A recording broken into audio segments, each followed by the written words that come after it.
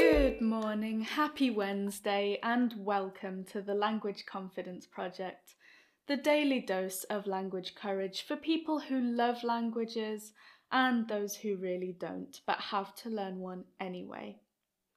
And today, if you are beating yourself up about the fact that you're finding this hard, I just want to say, I hear you and you are not alone. And I also want you to know that everyone has a behind the scenes. Whenever we're struggling, it is so easy to imagine that we are the only person having this problem.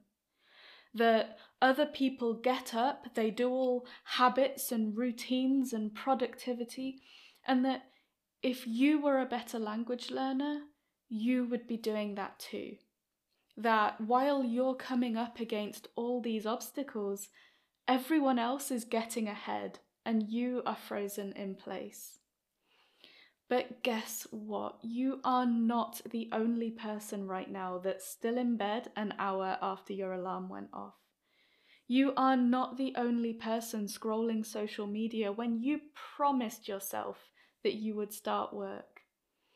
You're not the only person that doesn't even know where to start today, or who is losing faith that anything you're doing is working.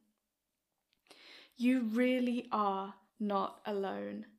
We're all battling with ourselves, language learners. I'm pretty sure that every one of us is beating ourselves up about the fact that we should be doing, creating, pushing forward, and instead we're fighting anxiety or uncertainty or fear or some narrative from our past. We are all balancing our to-do lists around internal conflict. It's not just you. And I know that this probably sounds like a pretty bleak message, but actually, in a way, it's kind of the opposite, because it tells you that the most successful language learners you know, the top performers in any field you can think of, have made it through with that mental chatter in their heads. It tells you that being successful doesn't mean being productive or in that elusive flow state every minute of every day, or optimizing every work or study or practice session to the max.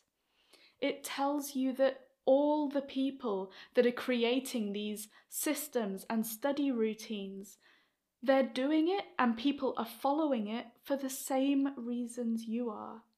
To act as a circuit breaker for procrastination and avoidance, and to act as a container to try and crowd out the thoughts and the narratives that are interfering.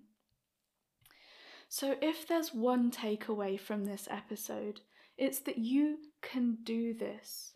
You can do this alongside procrastination and a quick existential crisis here and there. You can do this in spite of your up days and down days, the days when you're certain this is never going to happen, and the days when you just can't be bothered. You can do this scared, and you can do this inefficiently. And over time, as the newness of it all gives way to familiarity, and as you learn to trust yourself and the process more, the voices will quieten down. It really is the case that every tiny thing you achieve today counts, and future you will be grateful for everything that you could give today. So focus on what you can do and let go of what you can't. And before I go, just a reminder that I would love to chat with you as part of my 100 Conversations project, where I am looking to meet 100 listeners of the Language Confidence Project, to just chat about how your language journey is going and to find out what carving your own path means to you. It is a really informal 30-minute chat over Skype or Zoom. It's completely free and nobody is going to try and sell you anything. We're just going to hang out and chat about languages. So if you would like to book a call, I have a Calendly link in the show notes, and it's also in my Instagram bio at @teawithemily. Have a wonderful day, good luck, and I will see you back here tomorrow.